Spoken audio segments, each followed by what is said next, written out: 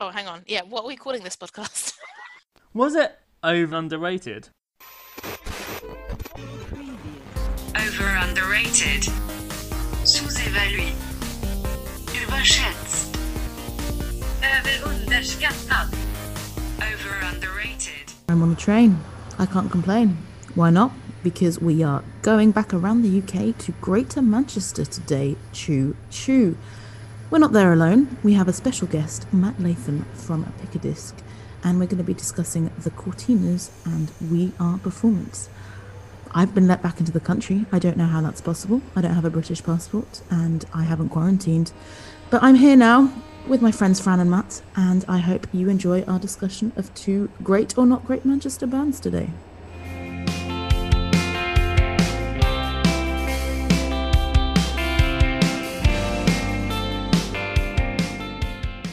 Okay, so welcome to another episode of Over Underrated with Fran and Babs. Still in lockdown, still buzzing. How are you doing, Fran? I am doing fine. I have been vaccinated. Jealous. I will let people know I am under 6 years of age. I work in social care, so I had a little sneaky way through. How's Bill Gates hanging out in your body? Bill Gates is loving me. Have you got Clippy on your shoulder, giving you instructions? But I was one of Boris's little brave boys, and I'm ready to be free in the summertime to maybe go and see some bands we're talking about this season. Who knows? Yeah, I see you posting about bands and festivals a lot, and I'm just not allowing myself to go there just yet, especially because I'm in Belgium. It's much slower here. They're talking about, events for 50 people and stuff like that, but even that, I'm like, if I can see a person playing guitar outside, I think that's going to be enough. There's two festivals in a 30-mile radius of me, and I have them down, penciled in. I'm not going to pay any money. I'm not going to buy any accommodation. But those are the ones I may go to, whether or not we can in August. But they're in your Fighter Facts. Yeah, obviously. My Fighter Facts is always by my side. But we're not alone today, are we, Babs? We are not alone. We have a guest who has the fantastic podcast Pickadisc, which I've guested on. Welcome to you, Matt. Hello. Thank you for having me. How are you doing? You're based in Birmingham, I believe. Can you tell from the accent? Yes, I am. Yes, it's okay at the moment. Ticking by. I think things look gradually going in the right direction. Fingers crossed. So I'm cautiously aware of festivals starting up again, but I did buy a gig ticket where apparently there's music gets played live, and you're allowed to be in a room with people playing music. And you buy and you pay money to be given access to see this. And I did that a couple of weeks ago for something happening in October, I'm looking forward to this strange alien concept. What is that? I'm sorry, you're going to have to describe it in more detail. That's apparently these things, that this music thing that we listen to is actually created by people, and there's and apparently it's possible for them to actually be played by living people live in front of you, and you can pay money to see it. And I'm like, wow. So I'm hoping that I get to see that this year. So I mean, October seems a bit more feasible, I would say, than August. Although, yeah, I guess, I don't know, in Belgium, the summer numbers were pretty low. I don't know how it was in the UK, but who knows? As you're vaccinating away, you might get there before we do. I don't care if it's one guy with a guitar in a field. I'm sure I'm going to see one live concert this year. I said this on a podcast recording that I did on Saturday. I don't care if it's a guy on an acoustic guitar doing bloody Ed Sheeran covers. I can't wait to go and see someone on a guitar playing it and getting really annoyed that I'm watching someone playing Ed Sheeran covers and leaving. And then I can't wait to do that again.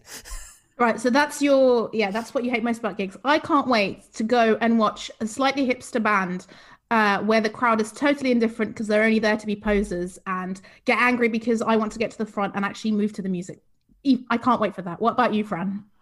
To be fair, every single prick will be taking as many photographs of their first gig post-lockdown. So yeah, he just ruined it for me. I can just imagine those 50-year-old guys getting excited and getting stitched after the second song and then having to leave. That's what I can imagine. Just loads of people getting too drunk and too excited and then being fucked for the rest of the week. As someone whose personal Instagram account usually is like very crap gig photos as being like as a chronicle of gigs and stuff. I mean, to the point, if this was not lockdown, if I have gone this long without any live music being posted, or a very crap photo, phone photo being posted onto my Instagram, I would have had at least several interventions. So I can't wait to be that annoying person. I mean, I only ever do it like once for during a song and stuff, and I can't wait to annoy someone behind me going, put your phone down. Same. I used to be like a total purist. I used to be like, I'm not taking a fucking photo. I'm not taking any photos. But now I'm like, okay, I will take one when the lights look good at the beginning, and then I don't have to think about it again, just to have as a kind of, aide memoire to have it. Because yeah, it is quite nice when you look back at the shitty quality with the light blurring, what we would all give to be back there. But thankfully we have podcasts in the meantime to keep us entertained. Am I right? Podcasts, what are they? Well, that's another story. But yeah, so Matt, despite you being from Birmingham, today we are talking about a different British city, and it is Greater Manchester. Now, Fran made me emphasize that it's Greater Manchester. Can you please explain why, Fran?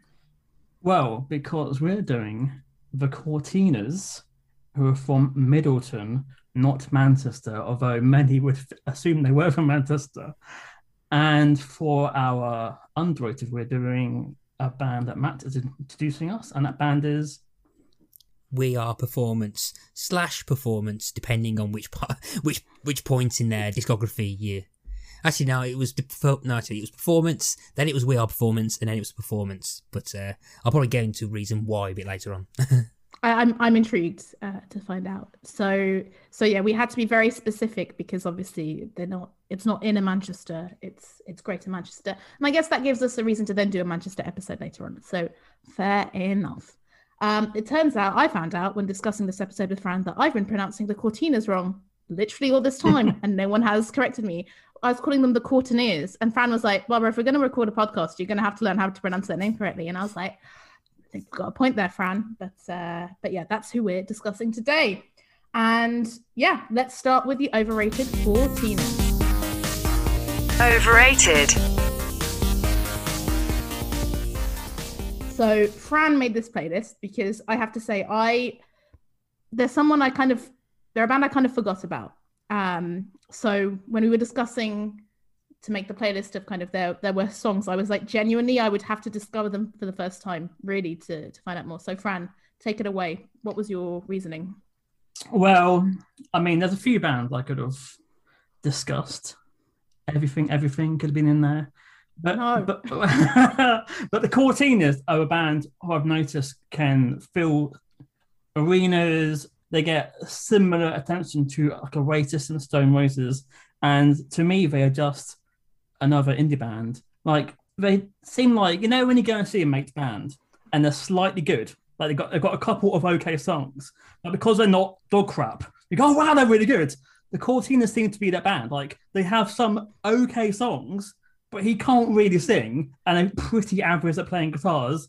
And then they're now playing to like 30,000 people in like Manchester. It's never made sense to me, because obviously I'm into indies. It's a genre I like, and I just hear them and I'm thinking, how are they better than like The View or a number of other bands from the noughties? I've never ever got it.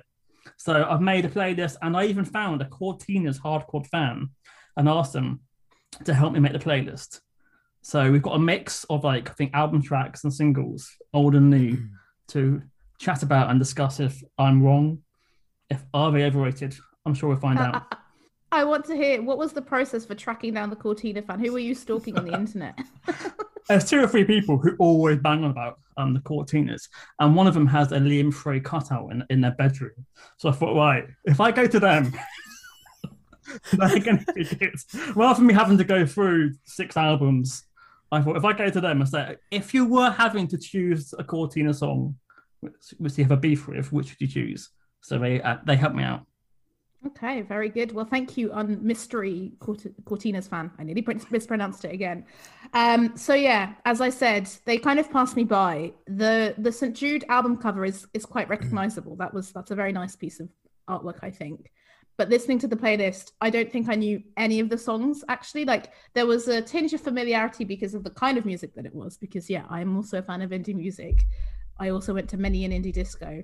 But I went into this thinking I'd find their songs quite forgettable, but I actually was quite surprised at the variety. And I'm also surprised at how many people listen to them, because I think, Fran, I wouldn't have believed you when you say that they play to such big crowds, but I checked. They have almost 900,000 listeners a month, which is a lot. So yeah, that was my relationship with the Cortinas. How about you, Matt? Yeah, this is probably the first time I've ever listened to them during this thing. So, I mean, trying to find a kind of overrated band anyway, I struggled, because I like to think that I'm mainly positive, and if there's anything I don't like, I don't listen to them that often. But I think particularly in the kind of mid to late noughties, in kind of the indie boom, at that point, I discovered MySpace and basically and kind of, this is going to make me sound really pretentious, and it's not. I really promise you. I kind of avoided a lot of kind of what was popular, because like, Of course you did. Yeah. Not pretentious. Not sounding pretentious at all. Basically, just looking for music on MySpace, and just being, and because I found it more rewarding finding something online, and I kind of missed a lot of the kind of bigger bands that kind of blew up around that time and stuff, and I ended up, and a lot of them I still think go into the kind of the landfill indie, which is a bit an unfair term for the most part, and quite accurate in other parts, and it's bands and sort of bands around this era that with similar soundings that I ended up liking. The Wombats, I think I ended up discovering about 5 years after the debut came out. Maximo Park, I think it was 2014 before I even started listening to them. Around the same year, I discovered a friend of mine finally got me onto White Lies, which and the Cortinas remind me actually quite a lot. Very similar to White Lies, if perhaps slightly more indie than perhaps dark synth of them. So I kind of missed a lot of the bigger bands and stuff. So I mean, if the Cortinas punched me in the face, I wouldn't know it was the Cortinas that punched me in the face. That's how much I don't know they are stuff. And but hopefully that's not how the playlist made you feel. But I'd never really listened to any of these songs before, and considering I've been to the few odd indie disco in the past as well, I would have thought at least I would have recognised at least some of them. But I mean, the one I thought I would have recognised reading into them afterwards, I mean, I'm surprised I've never heard Not 19 Forever before. Yeah, same. I am genuinely surprised that, considering the amount, it's like the most played on Spotify by at least 3 or 4 times over the next one. It sounds like something I probably would have listened to perhaps while drunk, while drunk and staring at projectors and stuff. But I won't. Can I ask you, Matt, how old you are? Because basically in 2008, when their debut came out, was my last year of uni. So I wonder whether that had an impact, because I wasn't going out as much to the indie discos because I was studying and all that. And then not long after that, I moved back home, and then I moved to London where I couldn't afford to go out and stuff like that. So I wonder if that had an effect on me, because from 2005 to 2007, I feel like I knew everything in a way that was going on. So yeah, are you older or younger than me? Let's find out. Mother, 85 I was born, so okay. my last year of university was 2008 as well. I wasn't really into music as much as perhaps I am now, mainly because I didn't really go and see much live music. I mean, and again, considering how much I usually go out to see gigs and stuff, I aside from going to see Steps with my mum, dad, and sister as part of my sister's second gig was Steps. Yeah, it was my I've got 3 first gigs. So there was Steps. Then I think I saw the Killers in 2004 in like Carlin Academy 2, and I've got the tickets still in front of me, and it was £7 to see the Killers. And they was touring Mr. Brightside. I saw them in 2004, and it was 5.5 years before I went to my next gig. And I was I just turned 24 in 2009. So a lot of teenage gig going I missed out on. So I didn't really get into kind of the live music scene. I was much more sit down, watch as many TV shows as possible kind of person. Because of the kind of stuff I listened to online anyway, it was stuff that I was finding I think around that time or just before, it was deep in my Scandinavian synth rock phase. Oh, Fran. So bands like the Sounds are like one of my favourite bands of all time. There's a band called Briskeby from Norway. Sahara Hot Nights. There was a Dutch band, Krezip as well. That kind of those kind of bands. So pretty much I was into stuff that I perhaps wouldn't have actually been able to go see anyway. So you're into stuff that no one else was, right? So because you're doing Apart- your own apart thing from and into your own me. bands. Oh yeah, but you didn't know each other then, so you couldn't connect over that. Brisky B used to support Aha, is why I know Brisky B. Oh, okay. Yeah, you're the first person I've ever seen who actually understood, who knows Brisky B. I honestly I thought... own that. I think, is it 3 albums? Oh, yeah, I think I own all 3, albums, yeah. I've got the 3, yeah. So it's Jumping on Cars is one of my yeah. one of my top tier albums, and I'll talk about the top tier later on. One of my favorite albums of all time is Jumping on Cars. Yeah, and So Is Dying to Say This to You by the Sounds, which I've got the vinyls actually up on my wall at the moment for that as well. So Should we start off with our playlist with Not 19 Forever, which was their biggest hit when I was working in Zavi, I think in 2008. This was constantly on the playlist. Every time I went to an indie club, they'd be playing this. It didn't really register as being anything particularly amazing. He's got kind of a booming voice. Not 19 forever. You know, he's that. Thank you very much. And yeah, and I remember him saying he was like the voice of a generation. I'm thinking, really? It's like just mentioning stuff that could have happened for anyone on a night out. You're not really The Smiths, and he has kind of compared himself to The Smiths quite a few times. Yeah. I think this is why he got Stephen Street to produce the album as well. I didn't know that.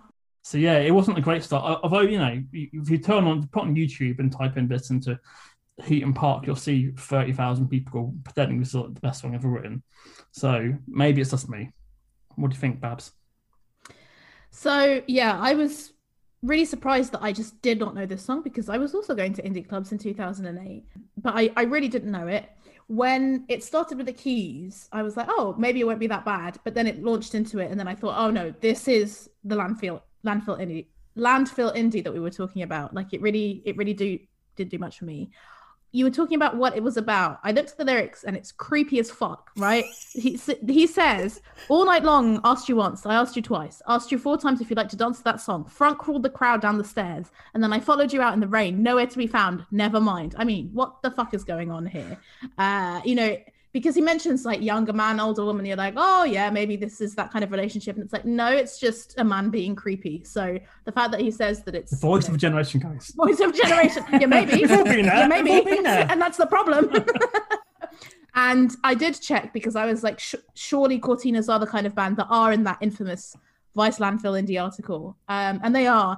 But the person who wrote about it is quite positive. You know, he was saying like, you know, I really thought it was good when I was 16. Now that I'm 28, 19 feels far away, far enough to listen to a song I was too embarrassed to say that I liked when I was in my early 20s.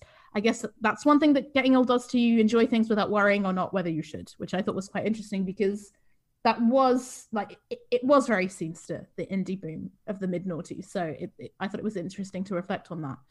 But yeah, Matt, what did you think? So yeah, again, I was quite surprised that I never listened. No, I probably would have listened to it. I probably might have listened to it and never realised what it is or never really cared. And it kind of has that part of it. But I mean, I like the sound of it. I mean, I'm not 100% sold on the lyrics, if I'm honest, and I'm very much a lyrics-led person when it comes to music. Welcome. You are the person we need on this because Fran and I barely usually pay attention to lyrics. So. Oh yeah. Just wait to get to the underrated. You'll never have me on talking about lyrics again. Talking about the lyrics of the song as well is that I like the kind of storytelling aspects of it. I mean, the actual storytelling part, because apparently it was about a 19-year-old going like dating an older woman and then cheating on her or something like that. And again, not your usual kind of like indie banger kind of subject, but also being a total creep. That's the problem. Like, yes. That was it. I'm like, if it was just like, oh, you know, older woman, blah, but it was like, I followed you into the rain, but you were nowhere to be found. I was like, oh, you were. Yeah, I mean, the podcast Naughty's Naughty always have the creep test where if you can read lyrics and in a creepy way, so like they do it with pop songs. So if you can read the lyrics and it's like, followed you into the shower in the rain, and if you start reading songs like that and then you start getting really creeped out while you're doing it, then but then again you probably do that with any song. I mean, touch my bum, this is life, We are the cheeky girl. Yeah, no, it works. Yeah, you can make any song creepy. Touch my bum. Absolutely. Yeah. But are we saying that this is not the greatest song of all time then? Yeah, no, it's not. Like, Probably in the mid-50s, probably, but you know. And then we're moving on to Lose Control.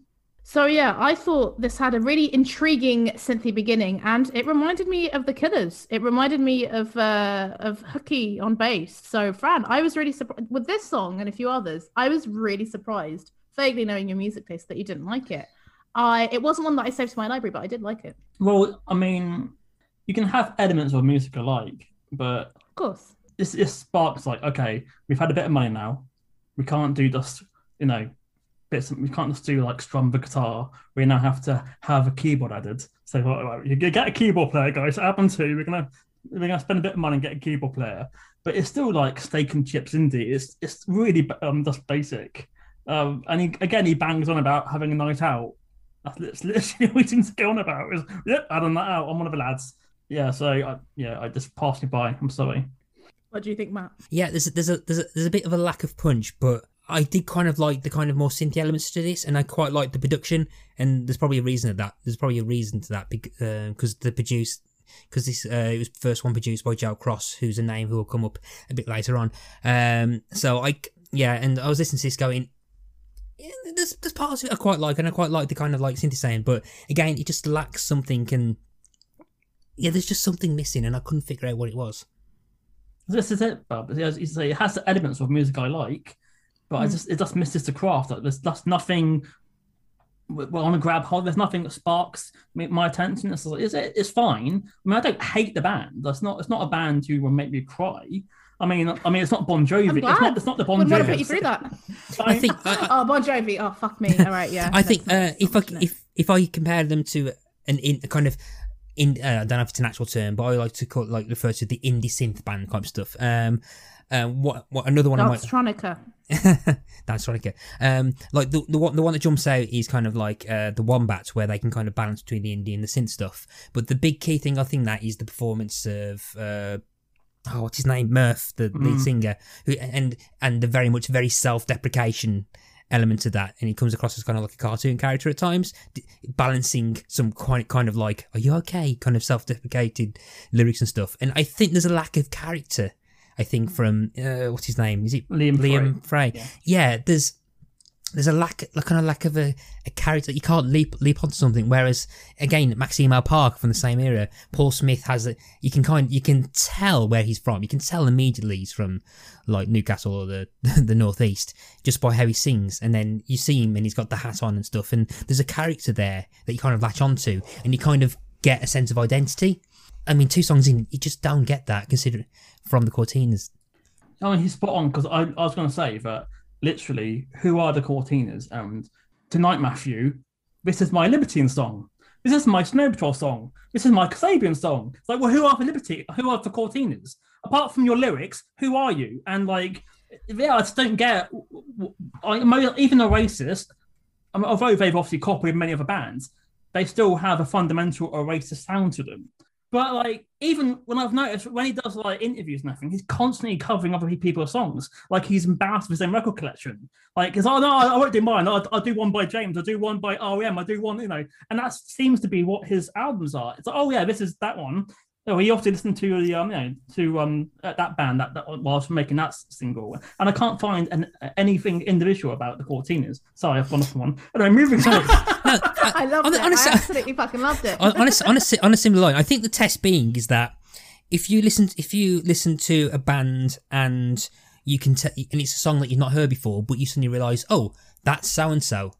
That's so and so. I mean, like for example, it's kind of rare now, but if you suddenly hear an Oasis song you've never heard before, guaranteed you'll be able to tell either Liam Gallagher or Noel Gallagher, because you can tell an Oasis song. But so it's basically a Beatles song with like a Manc accent.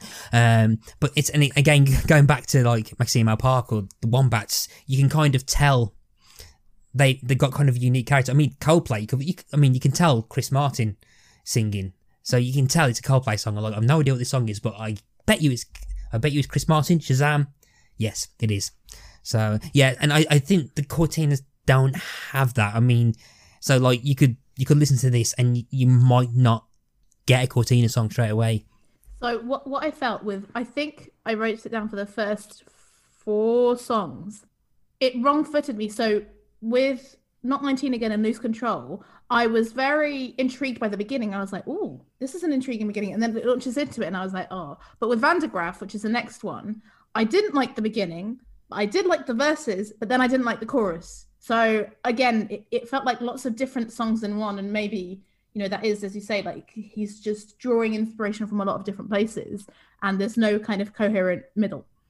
Yeah, I mean, I put down, Cortina do Snow Patrol. The hint of Kasabian, because at the time, obviously, Kasabian were getting big and to steal some of their fans too. He goes on about that he did like a writing course at university, and he was a writer before he was into music.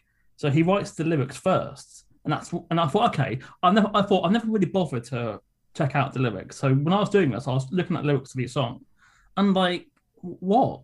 I mean, well, yeah, this song, because I was like, so Van der Graaf is a machine, and it's also the Van der Graaf Generator is also a band. So I was like, is it about that? And then I looked at the lyrics and I'm like, I don't know. It's just a word you saw the day before. Wow, that sounds good. I'll just throw it into a song. Yeah, do you agree, Matt? Yeah, I mean, this is the one that reminded me of White Lies, and you get the, and so it's like.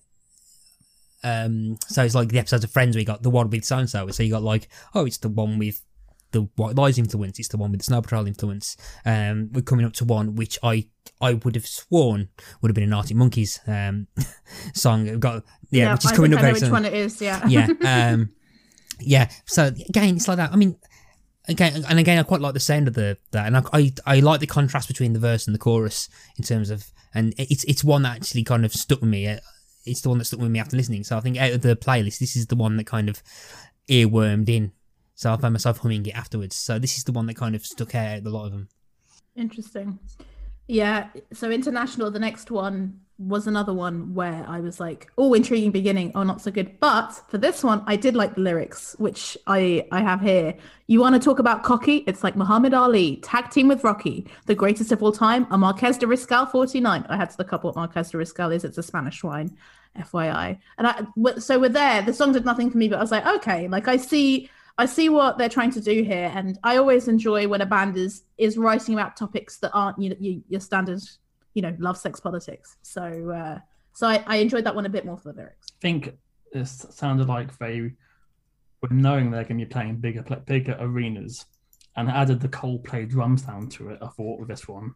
And it did feel like, oh yeah, we need a bigger sound. We need a bigger sound. And people singing international sort of, it feels like something you'd pump the air for. I can imagine this was a pre-gig song to get them going. There's a performance song called International, and part of me was fully expecting this to end up being a cover, and I was like, and it wasn't. I was like, bit of a shame. And I think I kind of psyched myself up for a We Are performance cover, but unfortunately not. Over underrated. Sous-évalué. Überschätzt. Överunderskattad. Over underrated. So Kimberly I put down Libertines, but are you guys saying Arctic Monkey? I'm saying 2220s or Fratellis. Yeah, I know. I did say in my thing Libertines / Fratellis. What about you, Matt? This is the Arctic Monkeys one. Okay. Yeah. That's not my one then. Okay, interesting. Because I found it quite interesting. So I was like, this sounds a bit more raw, a bit fuzzier and stuff. And I think this is one of the more earlier songs from the looks of it. I think this was before the first album, from what I gather. So I'm assuming this was when they were still trying to find their sound, or trying to find somebody else's sound to be influenced by, not stolen. Yeah, there's a different. Yeah, we have no money. There's people influenced by the time that, but I think it was the case, particularly around 2007, 2008, when that kind of sound was big, because this was a year after the Arctic Monkeys debut album, which name I always forget, despite the fact that I've used it on an episode of my podcast. Whatever people say I am, that's what I'm not. Yes, yeah. The one we thought, I bet you look good on the dance floor on. Just say the debut, I find that a lot easier. The debut, yeah. And it has that kind of like almost Alex Turner vibe to it in terms of delivery stuff, and I still don't know how I feel about the Arctic Monkeys, if I'm honest, even after all these years. So yeah, this kind of just had that expression with me. Like, I don't know if I like this because it reminds me of the Arctic Monkeys, and I still don't know if I like that album or not. It's even got that distorted microphone effect as well, isn't it? Like, Yeah. yes, it's Yeah. it works. I really like this song. This was one of my favorite songs, and I really like this Rocky Santanism. I have no issues with them sounding like the 2220s or the Fratellis. Like a bit more of this, actually, I would have enjoyed. And yeah, I wonder always, when it's a sound that they have before. So I think this song is on their debut album, but it was one of their first singles. Was it that this is maybe what they wanted to sound like, but then they were forced in a different direction? I don't know. Well, no, I have no idea if more of their material sounds like this, because this was a song I was donated. So I don't know if this was their sound during 2007, and then they made a step to into a different direction. Who knows? So the next song, the song is White Horses. I thought his voice sounded a lot like Alex Turner. If you said Alex Turner was singing on this, I would have believed you. It reminded me of the Horrors' last album, and I felt some hooky bass vibes again. I thought it was okay, but again, didn't connect with it very much. Yeah, it's got bigger riffs.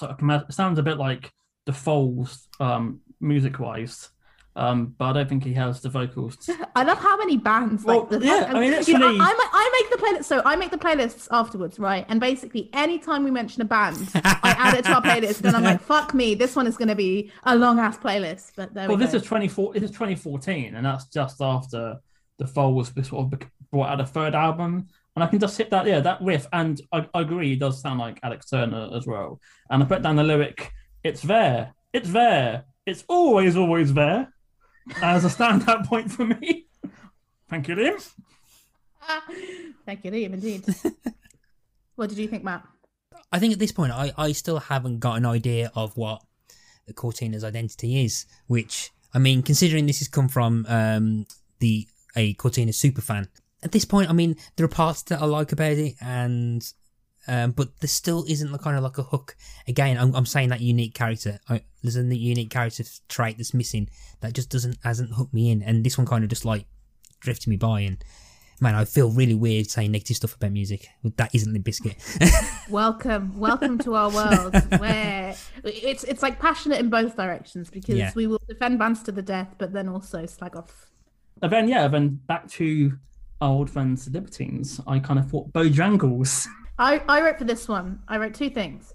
This was the kind of jingly jangly indie I thought they would be making. So I thought all of the songs on this playlist were going to sound like this, and I felt nothing. Like I felt no emotions, positive or negative.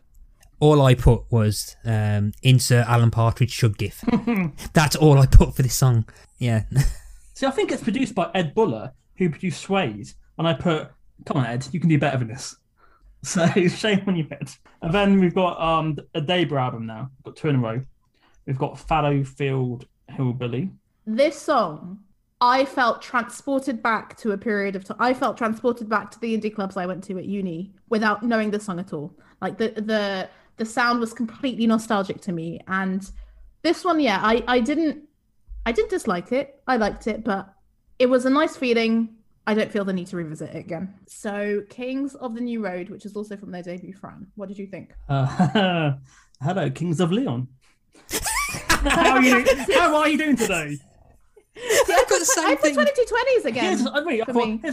There's a slight hint, guys. The song's called Kings of Leon. It's quite lame. Did the person they talk about end up going to France, and did he have a good time? See, I didn't pay attention to the lyrics. I have to say, this was my tied favorite with Kimberly. I really enjoyed the drums, really enjoyed the bass and the sort of whinnying guitar. I enjoyed him howling. And I was really surprised to see that basically two of my favorite songs of theirs were from their debut, which I expected to be way more like Bojangles, like jingly jangly indie. I would love a bit more of this, to be honest. I'll read verbatim what I've put. I blame the fact that it's got Kings in the title, but this reminds me of Molly's Chambers-esque Kings of Leon. So it reminds me, so I kind of, it just reminds me of like when Kings of Leon had facial hair. Yeah. Those were the days. I love Kings of Leon's first three albums, and nothing. I only know two songs. Again, it's they kind of got yeah, I missed a lot of the indie stuff. If it wasn't the Killers, then I probably missed it at that point. So, Because I'm a prick, I think the best album's the fourth album. Hi guys. Oh, all right. I like Sex on Fire. I like you too. Oh. Anyway. Did you? Were you not for? Like, I was forced to dance to Sex on Fire too much. Who was forced to do this? Okay, I realise that sounds like. What I mean is, Sex on Fire came out while I was at uni, Okay. and it was on at the club nights that we were going to, and every time it would come on, I'd be like, here we fucking go again. So yeah, I don't like Sex on Fire. I think I danced to The Bucket the most because I think that was like during my. That's a much better song. Yeah, to it is. dance No, I to. love The Bucket. Unfortunately, that was the best song on the album by far. I have no idea what the bucket sounds like. So I think you might. I think The Bucket might be one of those songs that if you listen to it, you might actually know it. I would say. So, okay. Yeah, go and listen to it and come back to us because yeah, it is. It's quite popular. Don't let the title ruin it for you. It's better than A Bucket. Is it a song based on the Keeping Up Appearances? Is it dedicated to Hyacinth Bucket? Hyacinth, yeah. It does sample the theme Bouquet tune. residence. Does it say the word bucket but pronounce it bouquet? Absolutely. Only Kings of Living were even aware of that. It'd be amazing, wouldn't it? that would be a mashup. Can you imagine? Like Sheridan is on the phone. Anyway, To our listeners in Luxembourg, enjoy that segment. And then we're ending, sadly, our plays in the kitchen, where many playlists have ended. I thought this sounded like a different band. I thought they were much slicker, much more produced. There's a lot going on. I didn't particularly like it, but Fran, I was surprised if you didn't like this. I thought this would be right up your street. You don't know me. You don't know. Clearly I don't. Not as well as I'd like.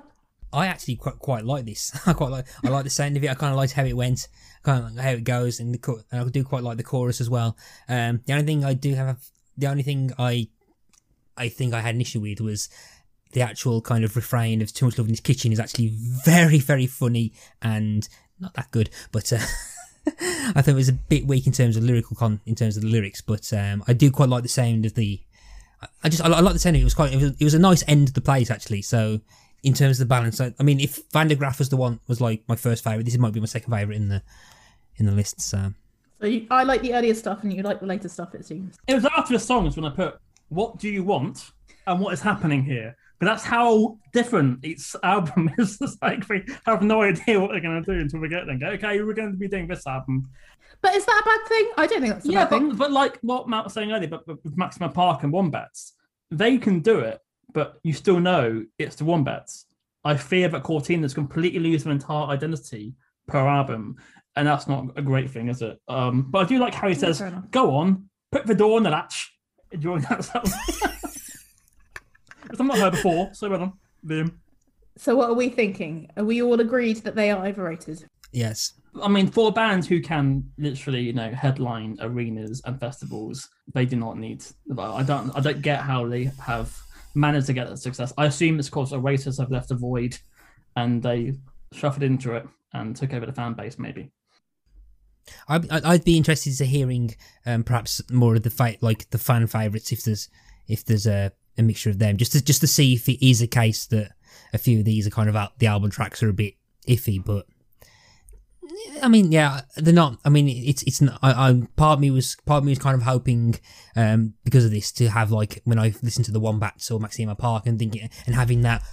Right, I'm going to have to text my friend that I knew from school saying who listened to these bands in 2007. Yeah, I've just listened to so-and-so. You were right 5 years ago.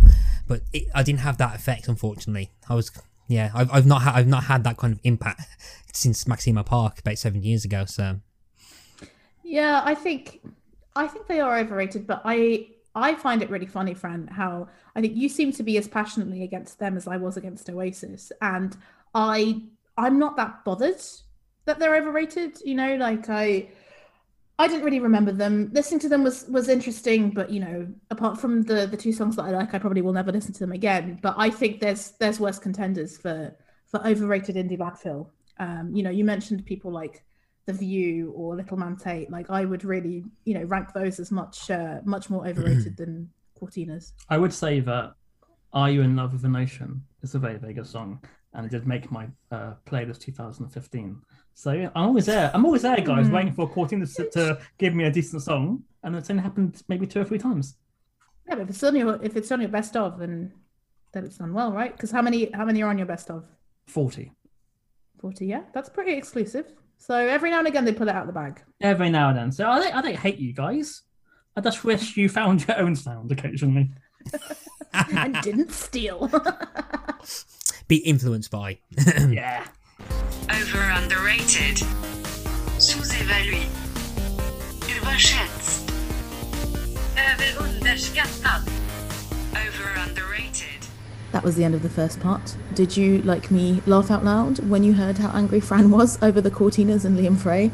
I don't know what he has in for him. Maybe he'll share that in a future episode, what beef he has. Coming up in part 2, we are discussing We Are Performance, or Performance, depending on the era. They're one of Matt's favourite bands, and he was really happy to share the whole story. Fran and I were really intrigued to get to know a bit more about them, so we hope you like them too. Underrated.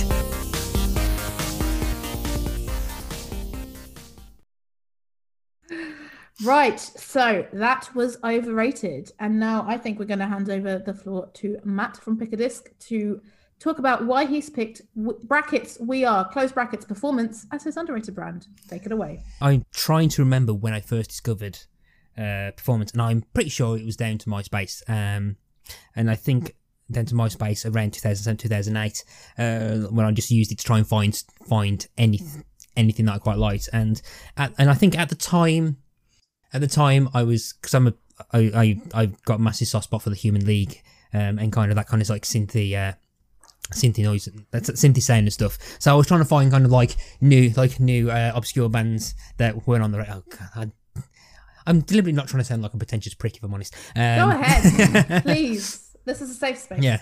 Yeah. I feel like I'm supposed to have like a brand of being nice to people, and I can only. We're shattering the illusion. You've come on here and people are going to think you're Yeah. It's fine. We're not popular enough for you to get death threats. Don't worry about it. Yeah. Yes. Don't worry. So and I can't remember, because I think MySpace as well it tried to have some kind of algorithm in that it tried to guess what you might be liking and stuff, or songs that you put as your profile music, which to this day I still think social media sites still need that. That's the one thing from MySpace I really miss, is the fact when you go onto someone's profile, it will then start playing a song randomly. You can't see this, but we're all nodding in agreement with Matt. Yeah, hell yeah. I think for ages, "Turn It Up" by Rabbit in Disguise was one of them. And the song that's on the playlist was also on there as well. And I think I really wish I had a much more interesting story of how I found them and stuff. But I remember finding their MySpace and just finding, I really like this.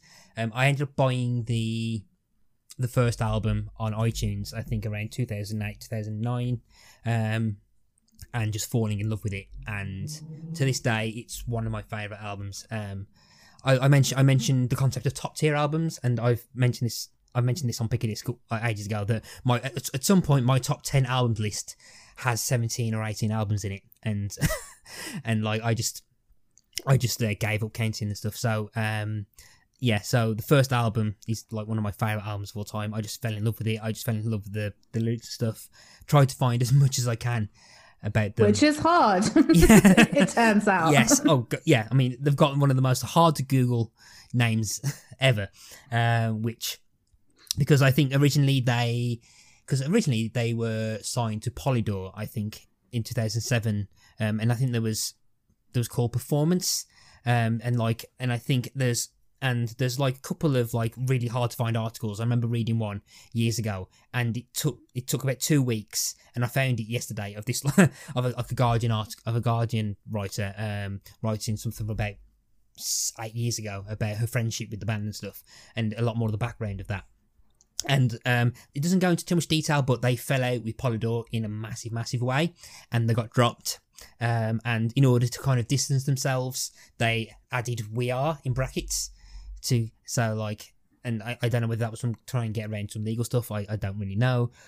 They re-recorded quite a lot of the songs that they recorded with Polydor, and if not self-released, it might be a self-released album. I don't really know. I think it's Big Time Management or something like that. I think it came out on, which I'm not sure. It might be record label they did, I can't remember. And they released their first album. And then a bit later on, they kind of went on a slight hiatus. And again, there's not much detail about what happened, but there's kind of like apparently like massive falling outs between the band. There's a couple of like very obscure references to kind of like into band relationships happening. And when they came back for the second album, there was a trio rather than the quartet. And I think Billy Marsden left, who was actually the sister of Laura Marsden, who stayed on, and I think they came back, and I think the video for the Living is kind of supposed to be symbolic of their fractious nature or something like that. And that's what it said in the press release anyway. But then they decided to rebrand themselves as Performance. So the first album is now under We Are Performance, and the second album is now as Performance, which pisses me off because as someone who is addicted to his Last.fm account, whenever I try and listen to both albums or a mixture of both, it comes across as two separate albums. And I got around that when I had MP3s, where I just basically renamed the first album's Performance. But, I miss renaming music, and unticking the compilation thing, it would show up in your artist. I miss that so much. Spotify, why? Yes, yeah. So that's the kind of like background to the Performance stuff, and that first album I love a lot. I love so much. I love that first album so much.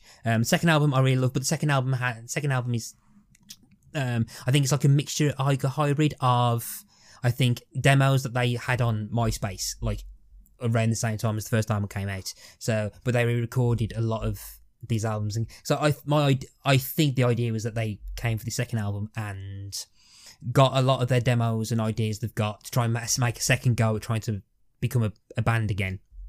And I think, and as much as I love the second album, it's not as strong as the first one, and it's kind of like there's a bit of a mix of it, a mix of different kind of song styles on there, which I didn't really put into the playlist that much, if I'm honest. But I think that first album is great, and I think from reading a lot of the reviews that was done around the time, there was a lot of little small buzz around, particularly in the Manchester scene, and there was a lot of people were thinking they were going to be kind of big, and they was doing things that bands are kind of doing now. There was kind of like a decade ahead of their time. Lyrics were kind of playing with like the gender roles and stuff, particularly stuff about consent that's happening at the moment, and like harassment and stuff. There was like, I think apparently there was talking stuff about that in gigs in 2007, 2008. But then I think because of the interband politics and being dropped by Polydor, they got stalled, and they kind of missed their shot, which I think is a shame. I think in an alternative world, in an alternative time, there'll be podcasts where they'll be claiming that this band was overrated. And I wish I was in that. I wish I was in that world. I wish I was in that world. So yeah, but now you're in this one, and unfortunately they are underrated. Yes. So Fran, what did you know and think? It's interesting you mentioned that they were called We Are and then became Performance, because I'm a big fan of Augustines, and their first album is called We Are Augustines, and then they dropped We Are. What is it with bands called We Are something, dropping the We Are after the first album, then confusing Spotify and like downloading things? My question for you, we mentioned, is it Joe Cross or John Cross? Joe Cross, yes, Josie Cross. Because he's now a member of the Cortinas. He's the producer. Yeah, he's a touring. I don't think he's not an official member. I think he's a touring member, and he's produced, I think, every album from Anna onwards. Weirdness. This happened before. We did Skid Row and Bon Jovi and found out that they were best friends. It was like just two random bands. Yes, I thought but that was why, when you said Cortinas and I proposed it to Matt, he was like, "That's perfect because there is this link." Yeah, because he also did the Hurts albums, who I did try and get into, but I never got into Hurts. Yeah. Yeah, and I think he's pretty much he produced both albums. So pretty much every song that they've done was produced by Joe Cross. He's kind of like the creative director musically in terms of the band. I kind of remember this band from being in The NME or something. When I saw the videos, their image came back to me straight away, because I also am a big fan of new wave. So any band who have keyboards and a bit of swagger, I'm going to be creaming myself over. So beautiful. So when bands like these sort of started appearing, like Boy Kill Boy, Jules, you mentioned earlier. Yeah, Jules for definitely Daiki- reminded me. Yeah. Yeah, for Daikinis, Bravery. When these bands came out with like playing synth pop riffs with guitars, I was like, yeah, oh my god, at last, Limp Bizkit have been kicked to the side, and again they're gonna have bands I can get into. Can I just say I like a bit of Limp Bizkit. I know I'm the outlier on this particular podcast, but I don't mind a bit of it. I also like their Mission Impossible theme tune, but they've done a lot of bad. For all their good, they've done more bad, I believe. So yeah, so I enjoyed rediscovering Performance. And yeah, I'd never heard of them. I enjoyed getting to know them because, like Cortinas, it felt like nostalgic music that I'd never heard. The sound was very familiar, all the bands that you both have mentioned, but I'd never heard of them. But I'm intrigued to hear, Matt. So this playlist is your favourites with as broad a range as you can get with a band with 2 albums. Yes. Yeah. Okay. But I think what I noticed, and I think was nice, particularly as we what I was thinking of as we was talking through the Cortinas, is that they've got a stronger identity in that they don't diverge much in sound. Again, that might just be, I mean, the 2 songs from Red Brick Heart, which is the second album, have a lot more of a guitar, and I think has a lot more of the indie guitar side to them, and that might be because they lost a member, which has probably lowered the synths down a bit, but they are kind of the same. They feel like the same band. They don't feel like it's not schizophrenic. It's not different kind of things. Again, that's probably because they probably never had the chance to explore different sounds in general. But yeah, I think this is probably as close as you probably get to a varied spectrum of performance. All right. Well, take us through. What was your first pick? So the playlist is pretty much chronologically through where they are on the albums. So I mean, a lot of the playlist is like the first half of the album. So first album. So Vandals is the opener, which is and when I first re-listened to it, the first opening like synth chords of Vandals, I'm like, yep, I'm 23 again. Not 19 though. Yeah. Well, I'm not 23 forever either. So nobody likes you when you're 23. So yes, true. Yeah, that's not my age again to be put onto the playlist. Thanks. That's Frank, keep that in so I remember to put it on the playlist. But this was one like I think, particularly story-telling wise as well, and I think a big chunk of what I like about the band is Joe Stretch's lyrics, perhaps more than the sound, if I'm honest. This was the song that was pretty much reaction to being dropped by Polydor.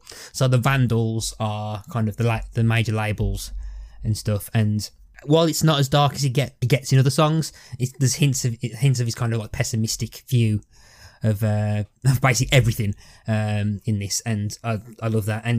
And there's the like I'm a fan of tag team vocals in songs, particularly male-female tag team vocals. And whilst this is pretty much the Joe Stretch show for the majority of it, I do quite like the kind of like added oomph that Laura Marsden's backing vocals make on pretty much every song. So yeah, so this kind of like kicks things in and stuff, and I just love it as an opening song. If I did hear this when I was 22, I would have been in love. I mean, Matt, you probably don't really know my music taste very much, but it's a bit too melodic for me. I liked his voice. I liked the timbre of his voice and the passion, and absolutely, I think we all love a bit of male-female harmonizing. But I wrote, Fran probably liked it, and it sounds like you did. It's okay. People can be wrong. No, it's fine. No, it's fine. There you go. See, we've turned you now. This is what we do. Over underrated. Sous-évalué. Überschätzt. Överunderskattad. Over underrated. Short, sharp shock. The kinkier side of pop music. I assume it's about S&M. I mean, maybe is that. I think this is a band where you can get the surface level. You get the surface level, go, oh, it's about sex, it's about so-and-so, it's about so-and-so, and it's about relationships and stuff, which is immediately the first thing people always usually think of. And if someone told me, oh no, this is about, I don't know, waiting at the supermarket, like waiting in the queue for the supermarket, I probably would believe them.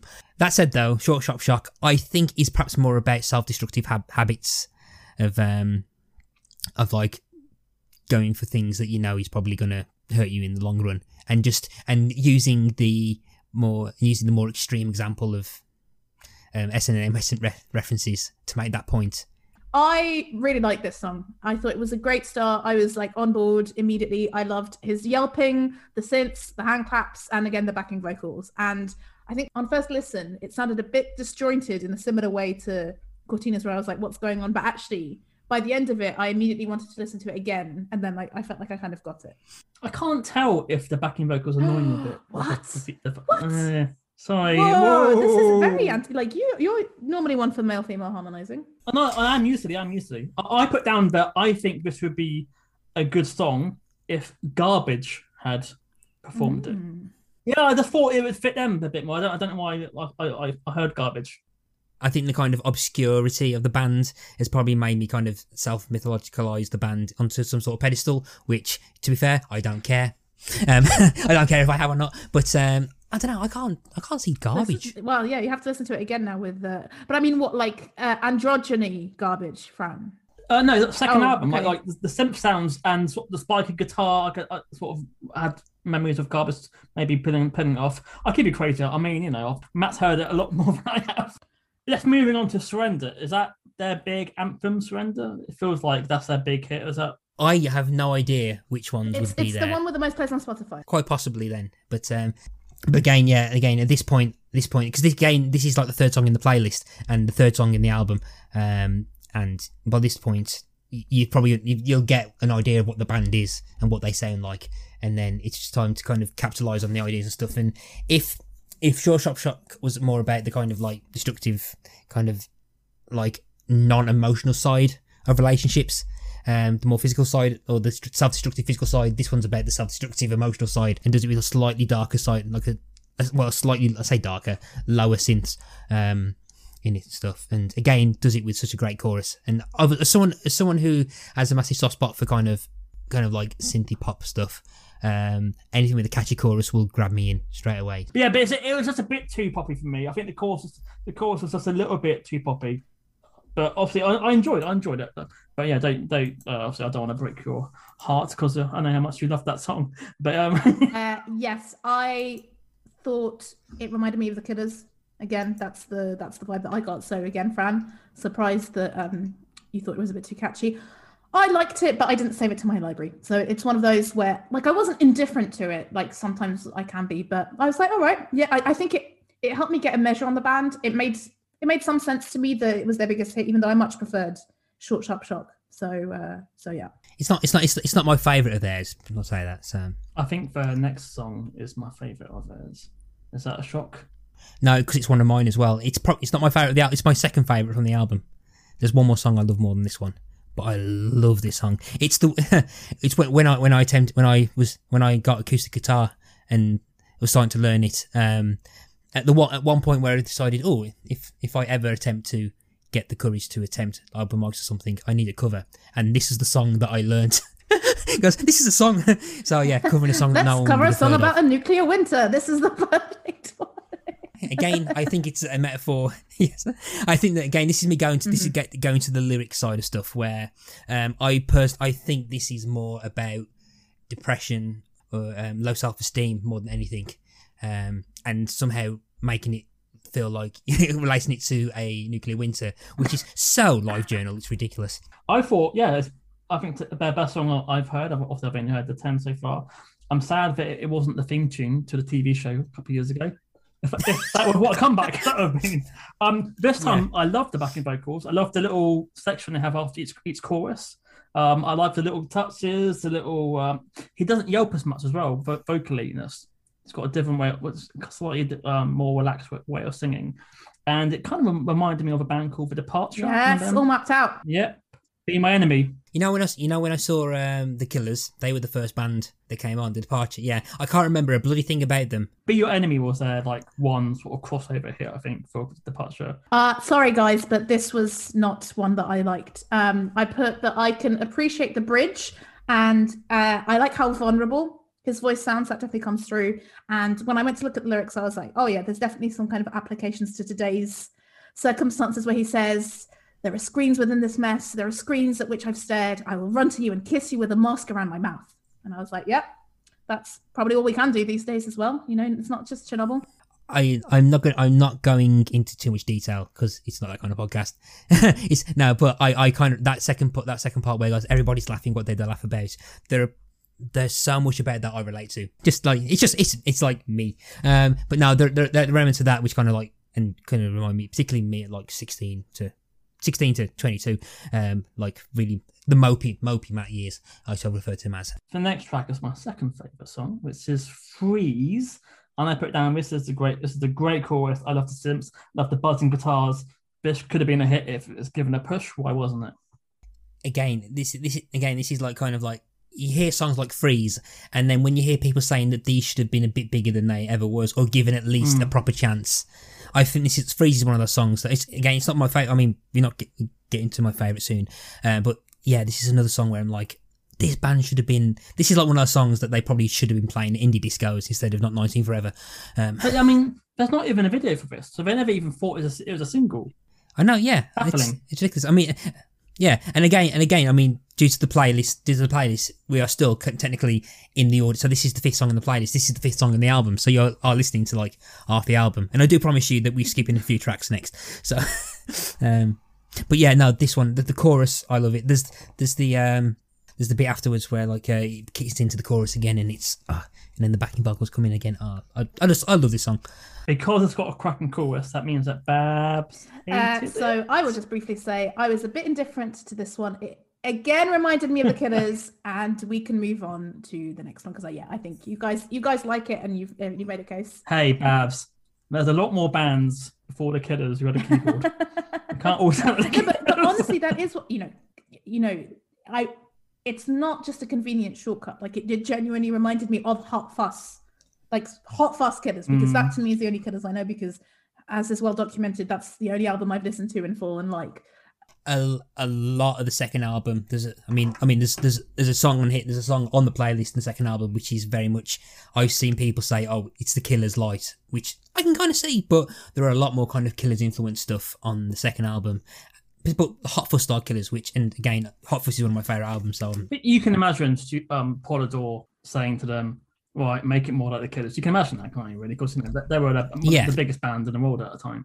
Yeah, but I think he's got a more darker view of the world than Brandon Flowers has. I think. I'm not surprised. So I did say, but I said people may say that they would be like the Killers, but I feel like they're a bit too, I don't know, self-aware, normal to be the Killers. Yeah, but I mean, like, Brandon Flowers looks like he's a pop star. You can imagine him. You know, that's what divides the Killers from other bands, because he just looks like a pop star, and there's not many pop stars around. And Weird Performance look like, just some mates who are on stage, and I think maybe that doesn't hold some of these bands back because they just don't have that X factor. Unfortunately, I mean, you can write good songs, but Brandon Flowers does have that X factor, which is why there's so many bands who sound like the Killers, but are never going to be the Killers.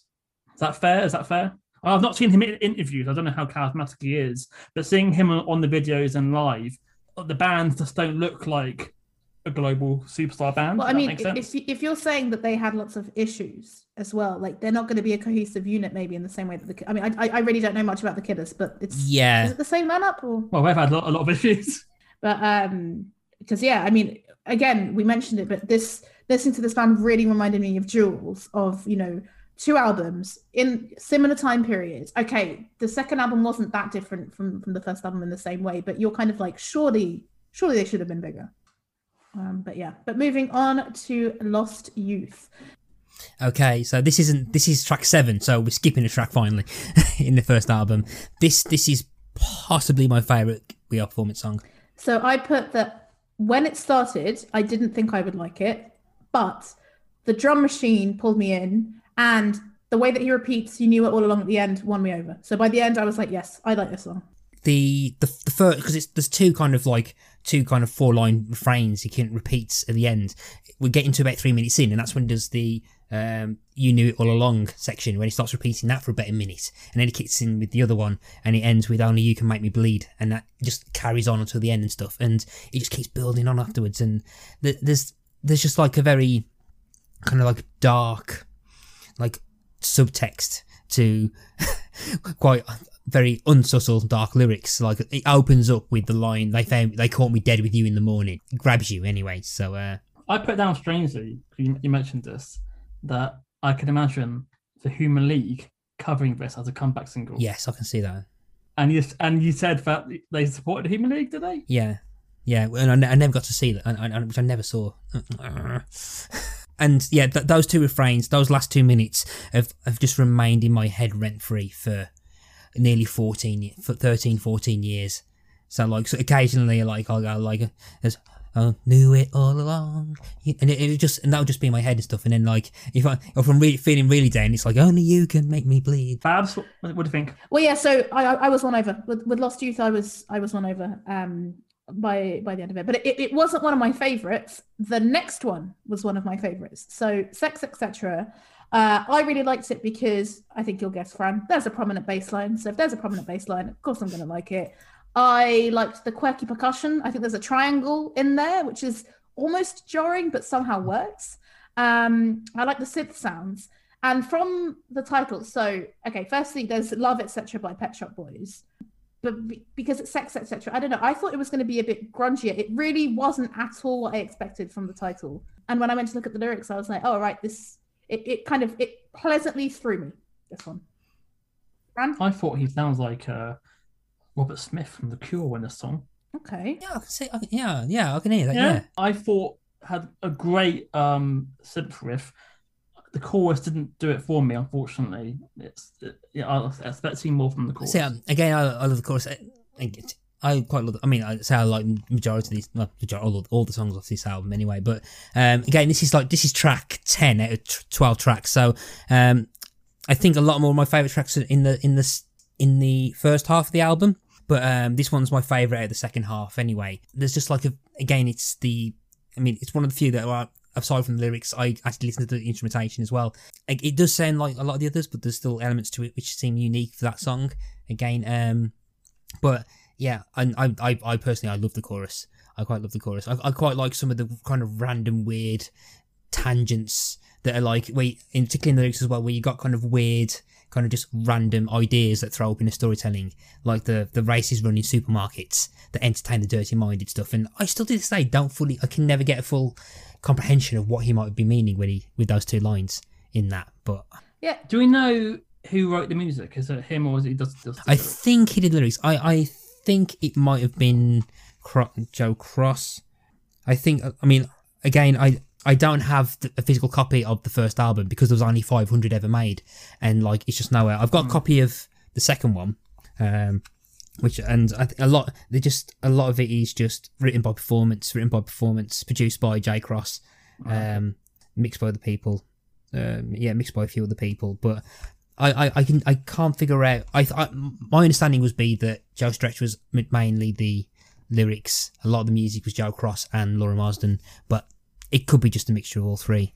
But I judging by the lyrical content, I probably would not be surprised if it was Stretch doing all the writing for the lyrics. I just wanted to add that it felt quite epic. I thought it was quite an epic song, and I enjoyed it. Yeah, if I was to, this is what the song that if I was to make like, I've always thought of like, if someone made like a movie soundtrack of your life, this Lost Youth would be on that. It's probably and it's probably the only song by them I put on there. But that's mainly me being really weird about having more than one song or from the same artist on there. But like I've definitely thought about the soundtrack of my life, and I've definitely thought about the funeral. But because I haven't written it down, and my short-term memory is appalling. Yeah. I've known what song it's been since I bought the single on CD when I was 10, I think.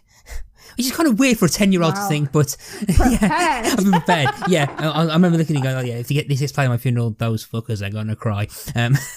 But yeah, which is the Universal by Blur. But I have no idea. I just want that played at my funeral for some reason. Yeah, is that best song? It's a great song. It's a great song. I used to always say I wanted a Birdie song and make people do the actions. Or Agadoo, Push Pineapple, Shake the Tree. You know. Yeah. Well, that was a fun tangent. Anyway, and back to performance of the second album. We have The Living, which I believe was a single. Yes, this is track 3. So The Living, I think this was supposed to be the first single from the album, and I think from what I can remember, it was perhaps one of the ones that wasn't it's one of the ones that didn't feel like it was a demo that was re-recorded.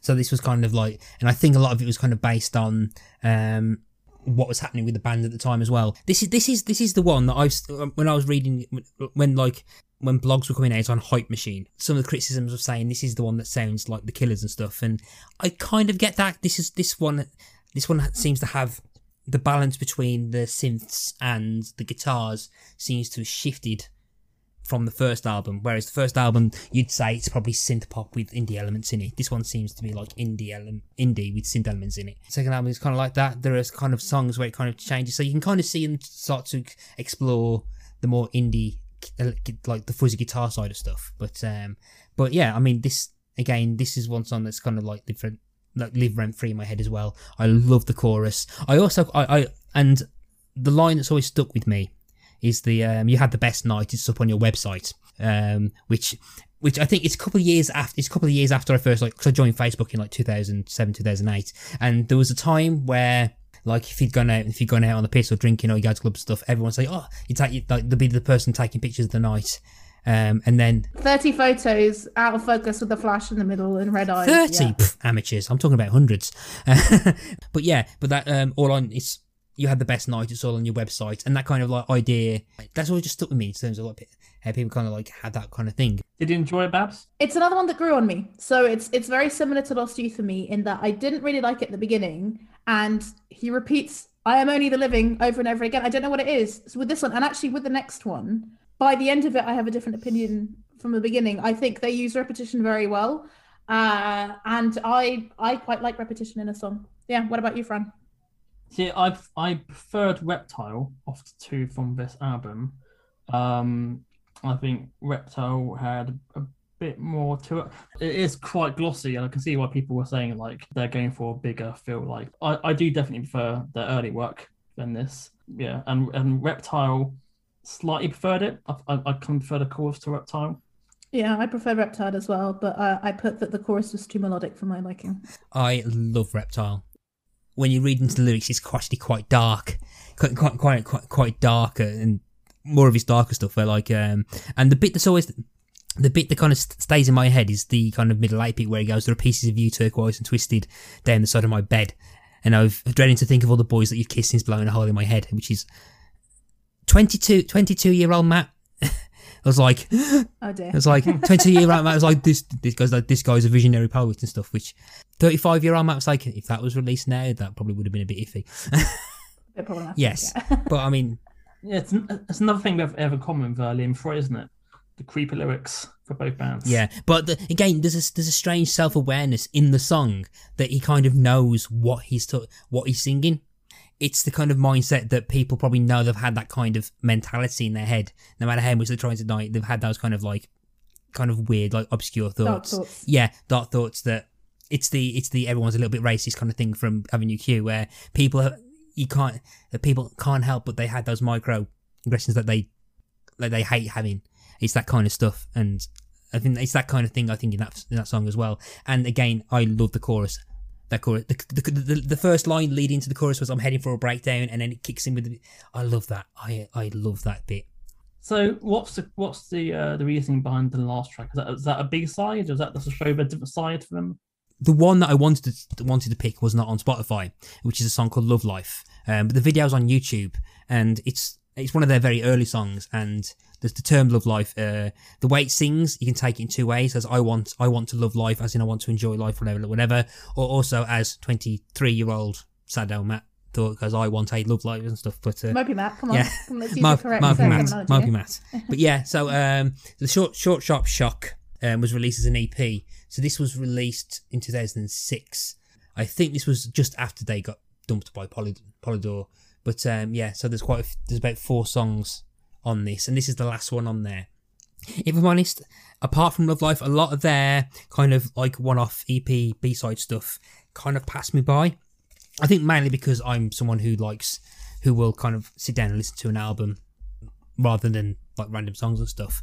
And and Even now, even in the era of Spotify, you've remained an album man. yeah. I mean, it's only been like recently where I'm perhaps trying to when I'm trying to experimenting the idea of like, oh my god, this song, this person who just sang this song is different from the other person that sang that song I just listened to. So yeah, I'm not much of a kind of like random stuff. I quite like the idea of like having something listened to as a whole, which if like a game of Pick a Disc, I quite like the idea of analysing an album as a whole. I was really listening to this and like, okay, this is the one I think I remember liking the most other than Love Life. And then I was really listening to it, I'm like, actually, you know what?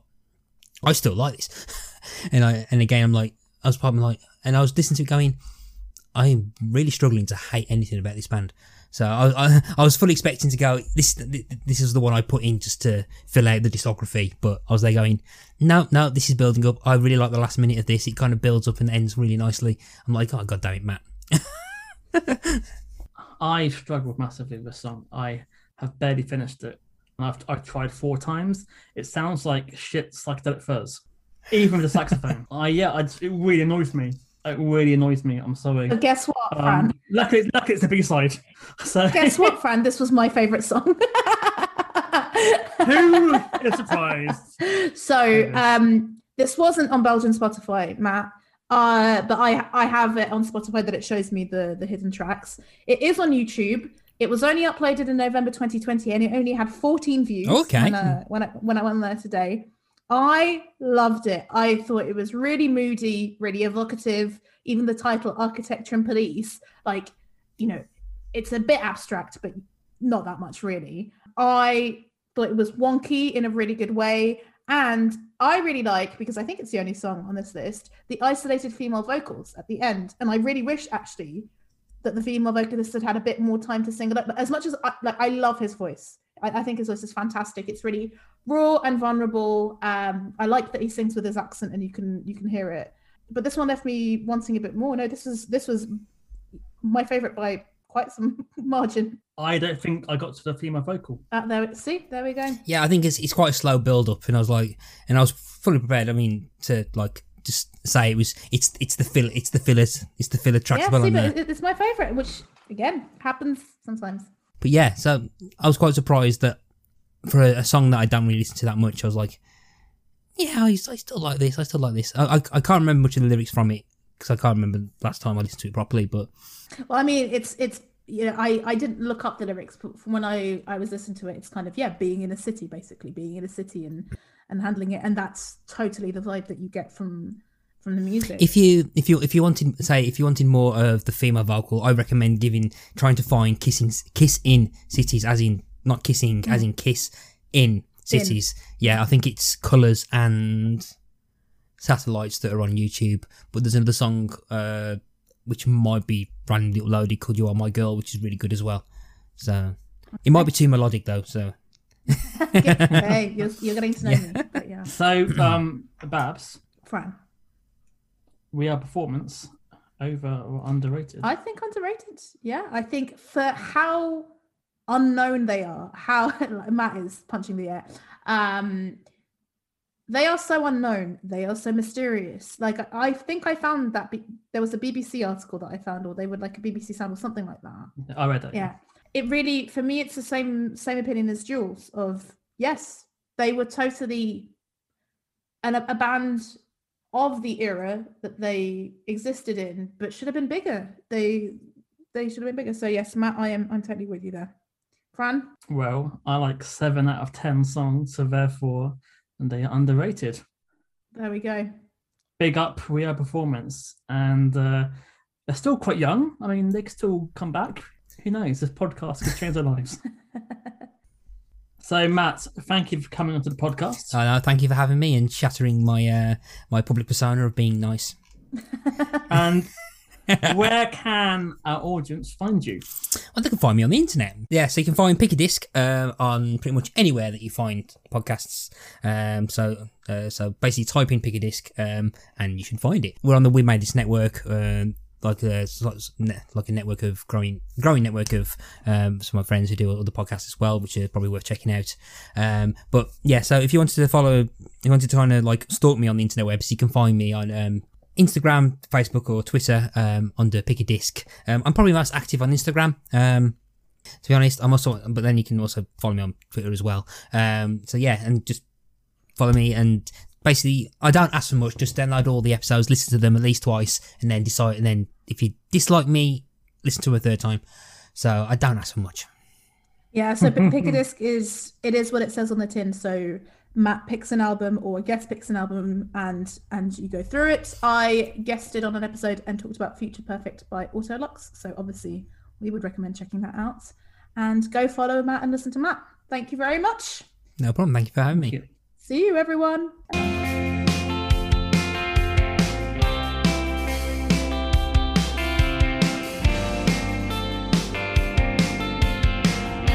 And that's it for another episode of Over Underrated. What did you think?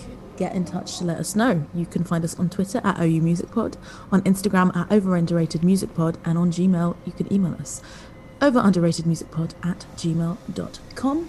It looks like the train's coming to a halt now, and I'm gonna be getting off in Manchester, having some chips and gravy. Oh God, I don't know any northern stereotypes. I apologise in advance, and I'm gonna sign off now. Goodbye.